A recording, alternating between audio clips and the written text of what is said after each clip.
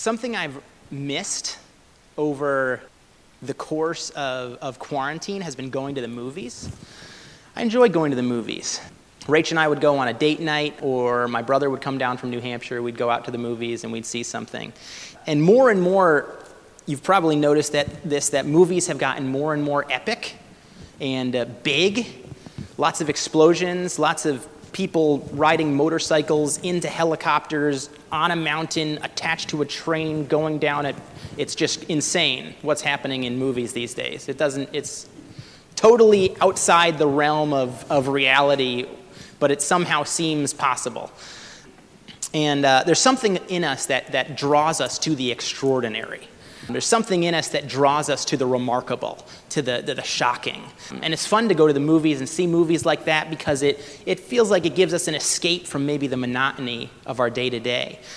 Maybe something exciting could happen like that in our lives. The Bible's no different. The Bible is full of extraordinary and epic tales. Wild things happen throughout Scripture, and most of them you learn about in Sunday school. Talk about Noah and the global flood. Talk about the 10 plagues in Egypt. Talk about Moses and the Red Sea split in two when people walk across on dry land. And we hear these things now and we're like, oh, I've heard it a million times. I learned it since I was 3 years old or whatever. But they're still remarkable. They're still incredible and amazing things that happened. Talk about Noah and this huge fish that swallowed him, held him in its belly for 3 days, and then spit him out on the land. Talk about Joshua and the day the sun stood still for 24 hours so that the Israelite army could beat the Amorites. Talk about David, the shepherd boy who beat the giant. The Bible is filled with remarkable and extraordinary stories. But that's not our focus today. Our focus today is on the ordinary. God is concerned with the ordinary, and the commonplace, and the menial, and the day-to-day. I mean, Jesus talks about it all the time. He says, look at the birds of the air. He says, look at the flowers of the field. He says, the kingdom of God is like a lost coin. He says, the kingdom of God is like a lamp on a lampstand. Jesus is concerned, interested, and aware of the unnoticed. There's a small book that totally changed my understanding of and view of the love of God. I want to encourage all of you to read it this year at some point. It's called The Love of God by Oswald Chambers. It's a very short book. Specifically, a lot of what I'm speaking about today was prompted by my reading of his sermon called The Ministry of the Unnoticed. You can get this for like $4 on Thrift Books, or I think it's like $12 or $13 new on Amazon. But it's an excellent work. I thoroughly encourage you to read it. See, even though Pastor Kevin's not here, you're still getting a book recommendation. All right? So, in that book, in that passage, Oswald Chambers talks about how Jesus is concerned with the trifling of home life, is what he calls it.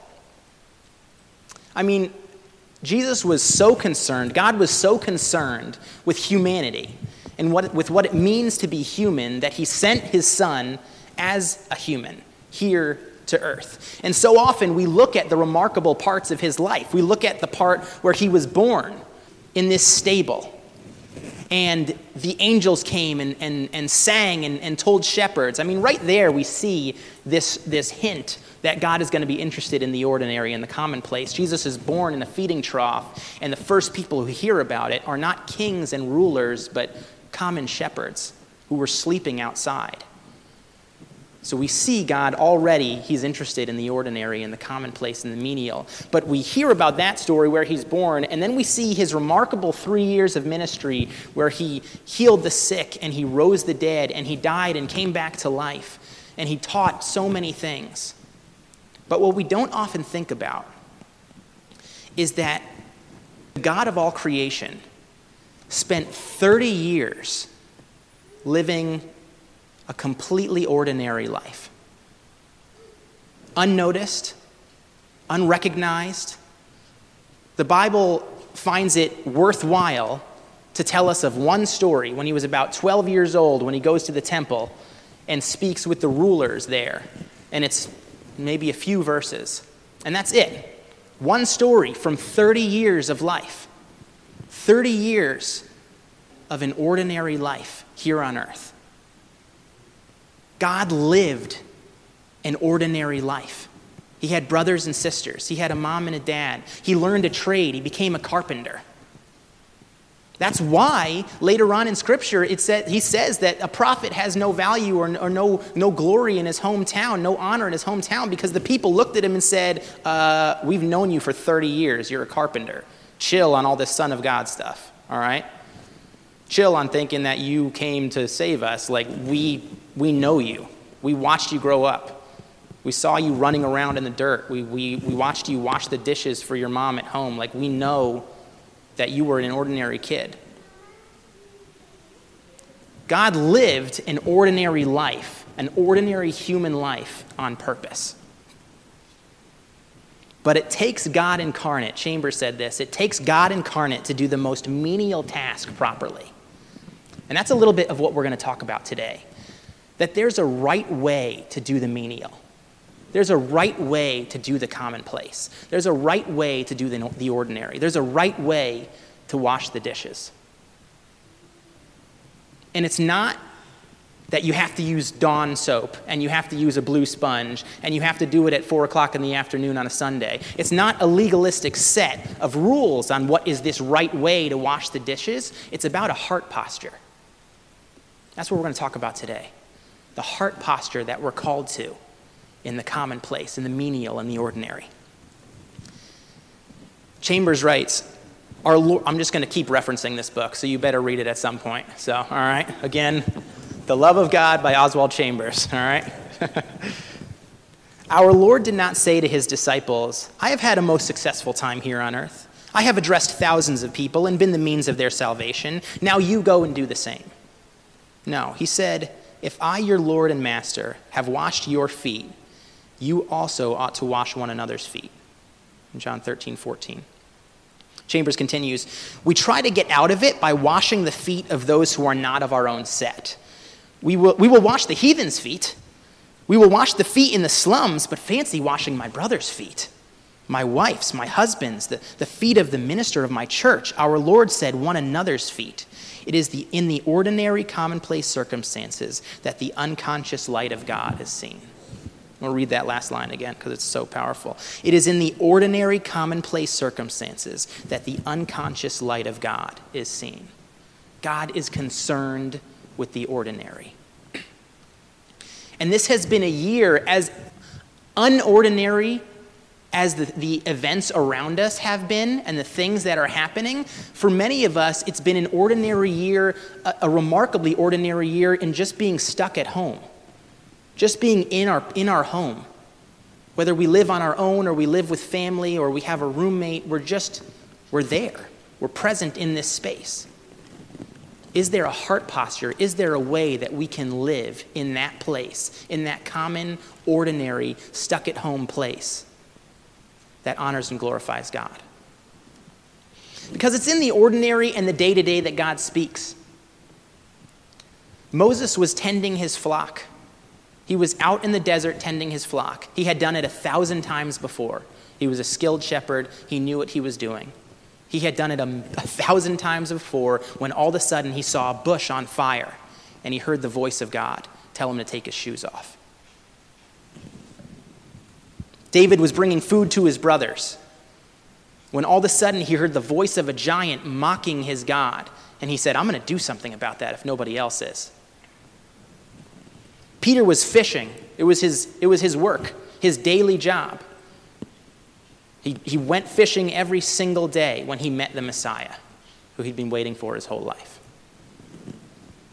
Daniel was praying. Daniel prayed 3 times a day, every single day, 3 times a day, at the same time each day he prayed. One of those days he got arrested for it and was thrown in the lion's den, and God shut the mouths of the lions.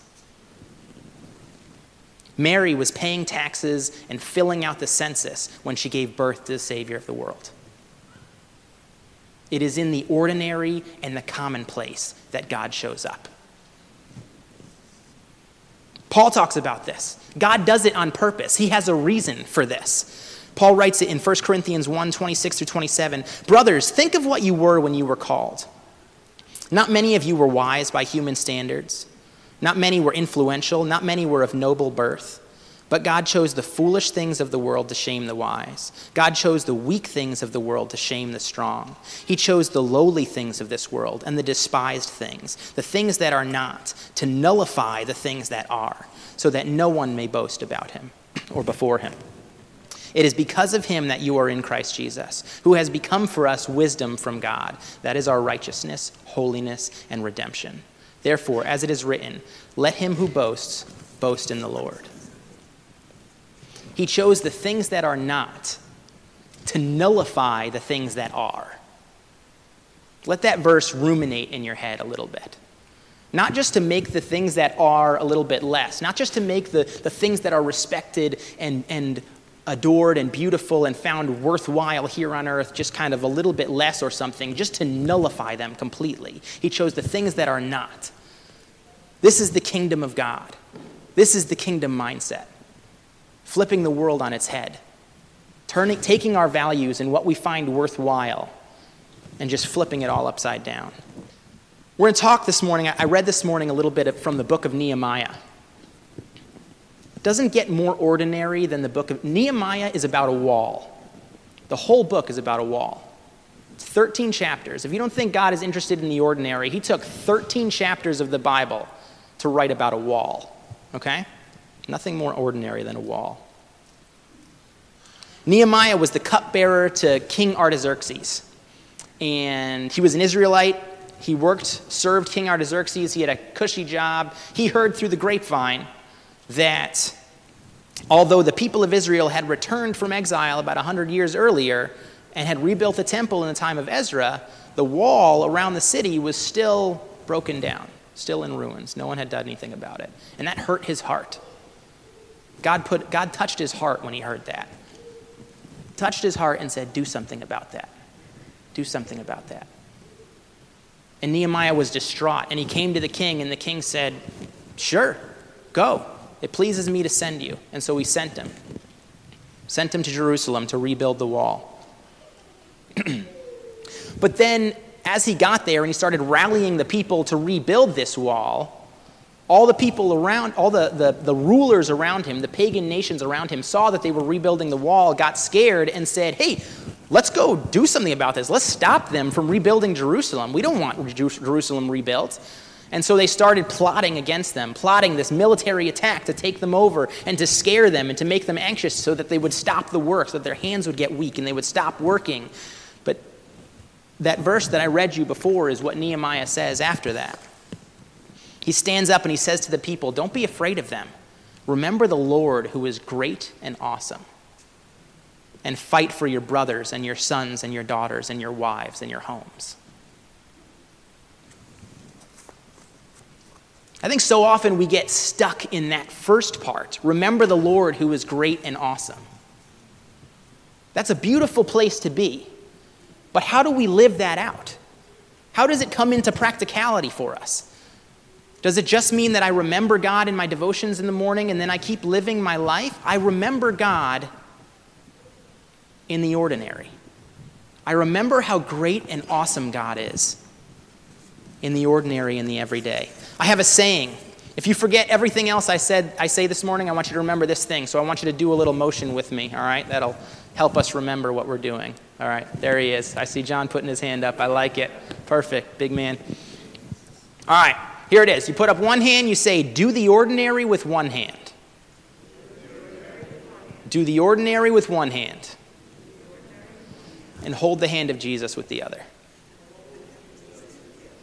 Awesome. I wish the camera was flipped because you guys look great with your hands up like that. That's awesome. Do the ordinary with one hand and hold the hand of Jesus with the other. Ordinary and Jesus. I love that verse 17. Those who carried the materials did their work with one hand and held a weapon in the other. I mean, how many people have carried materials at a construction site since the creation of the world? I mean, millions, right? That is an ordinary thing to do. It's a necessary part of the job to carry materials at a job site. but all of a sudden there is a divine purpose in it. All of a sudden they're carrying these materials to rebuild the wall of God, the wall around his city, Jerusalem. And they're doing so with a weapon in the other hand.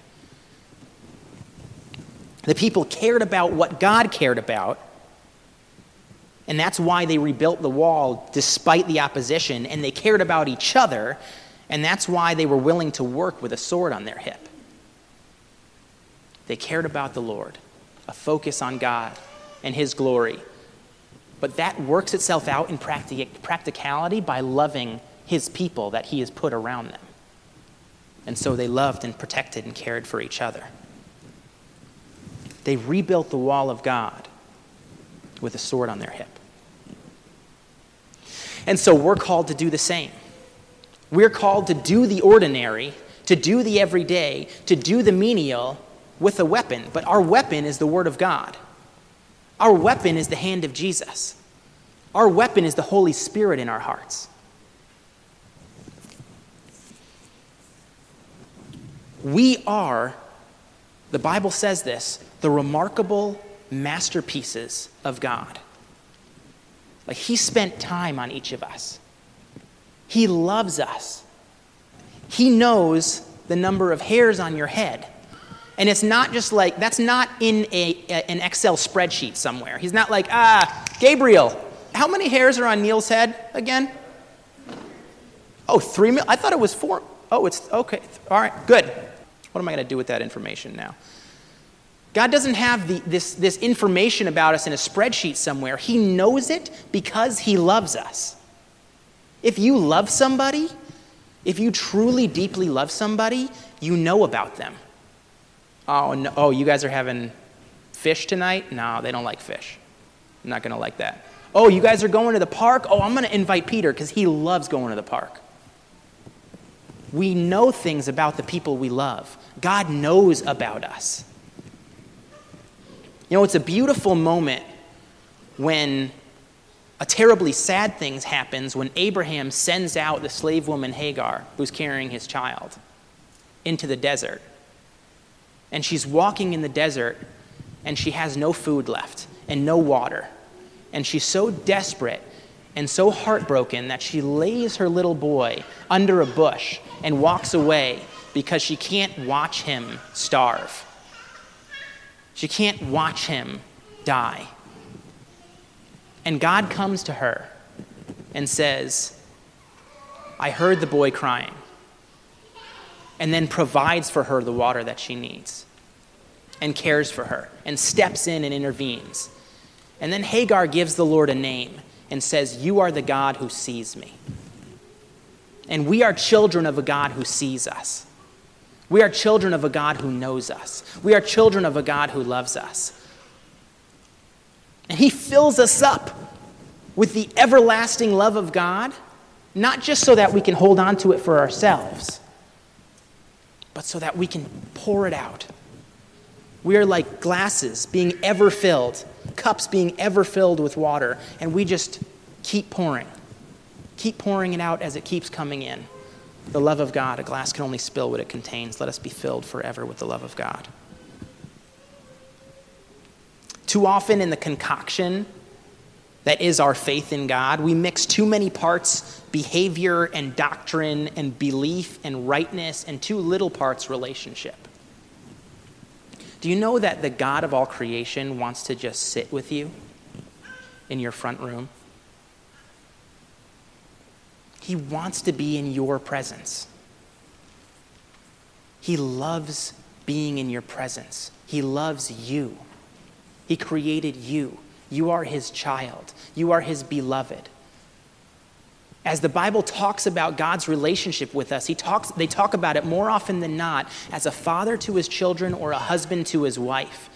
There is beautiful love there. There is sacrificial, ultimate love there. And so often we get scared and we think about God as this like righteous judge who's going to condemn us if we don't do the right thing, if we don't believe the right thing, if we don't think the right thing. But he just wants us to be in relationship with him. He wants us to be listening. He's going to show us what's right if we would just listen. But so often we're Martha. We're doing and doing and doing and sweeping and cleaning and serving and doing all the things that we think are going to make God happy with us, when he just wants you to sit and listen. Just wants to have a chat with you.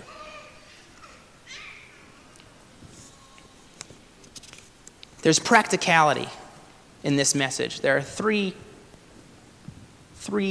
things I want you to take home. Remember, do the ordinary with one hand. Hold the hand of Jesus with the other.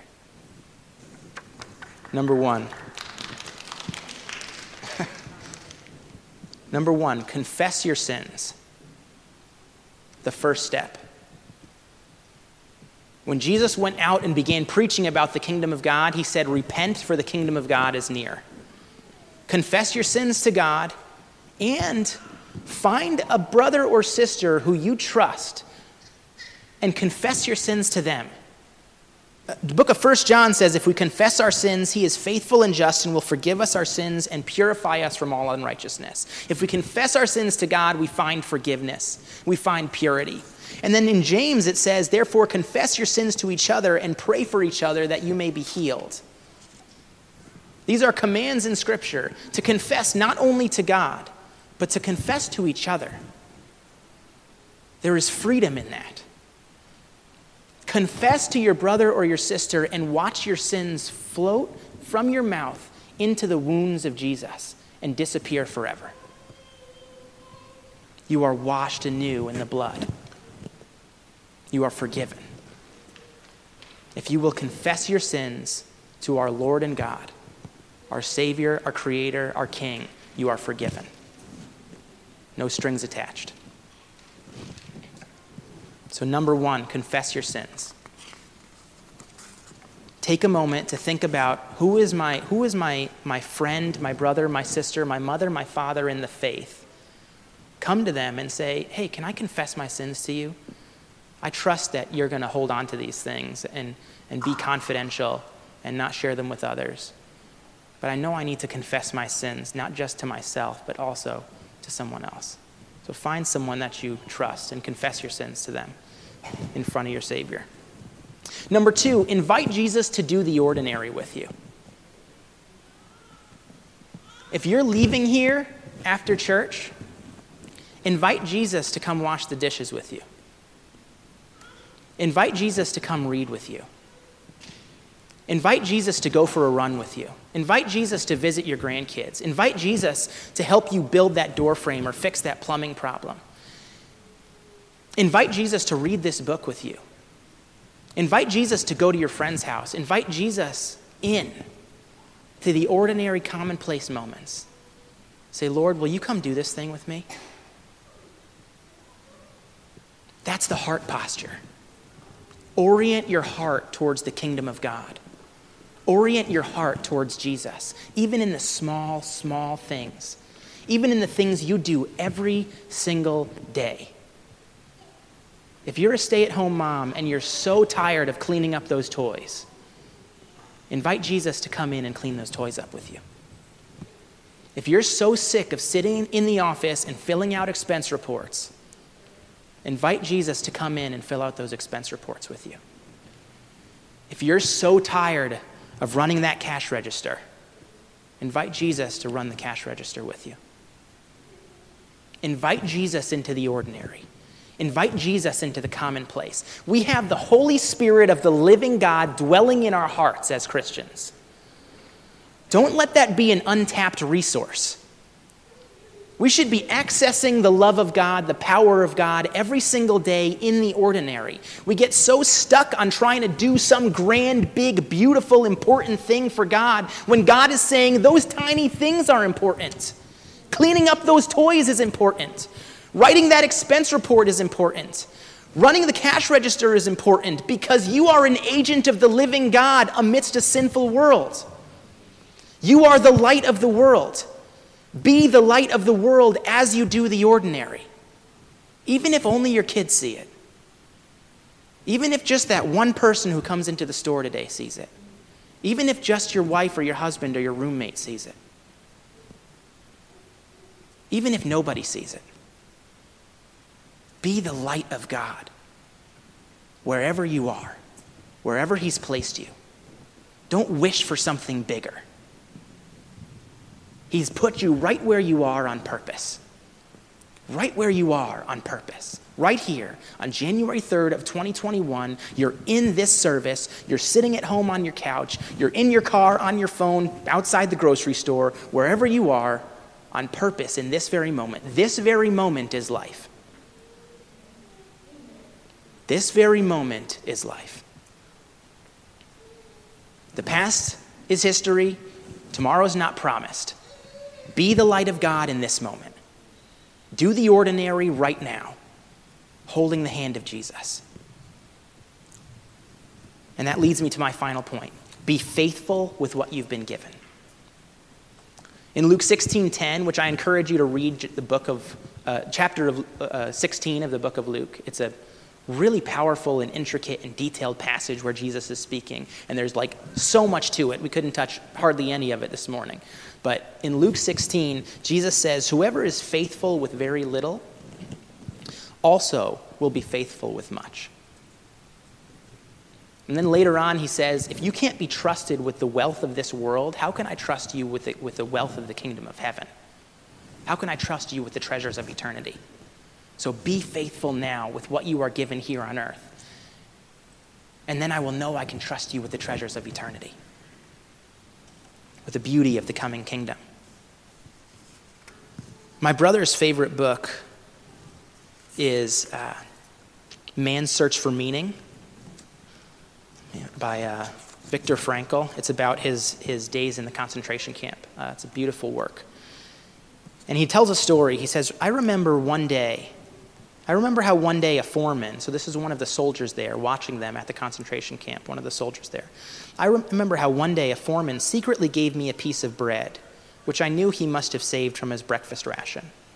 And it was far more than the small piece of bread which moved me to tears at that time.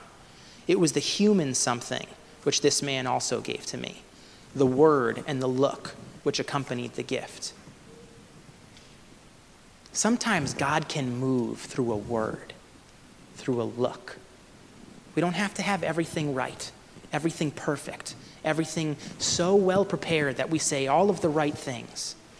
I can't tell you how many times I've said the wrong thing. But God can move. God can work. And so often God works in the silence. And so often it's just important to just be there. Just to be with God.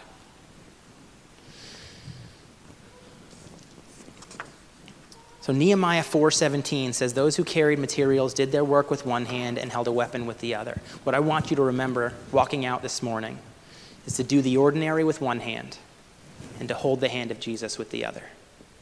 To do the ordinary with one hand and to hold the hand of Jesus with the other. Let the ordinary, the commonplace, the menial, the day-to-day become divine because you invite Jesus in to do it with you. Let's pray together. Father God, thank you so much that you care about the commonplace. I know I am just an ordinary boy from Connecticut, and that you cared enough to invite me into your kingdom and your forever family. You gave up everything to make that a reality. Thank you for that, Lord. Thank you that you cared about each of us to open that door to let us into your kingdom, to your family, and then to employ us, to give us something to do. Help us not to get proud and think that we should be doing something more important than what we're doing. Help us to understand that your ways are higher than ours and your thoughts are higher than ours. And that there is beauty in the ordinary and in the commonplace, and that we can bring you glory every single day by daily taking up our cross and following you. We love you and we thank you, Lord. In Jesus' name, amen. I'm going to invite Jim up and we're going to take communion together. Another ordinary thing, bread and wine, but for the glory of God.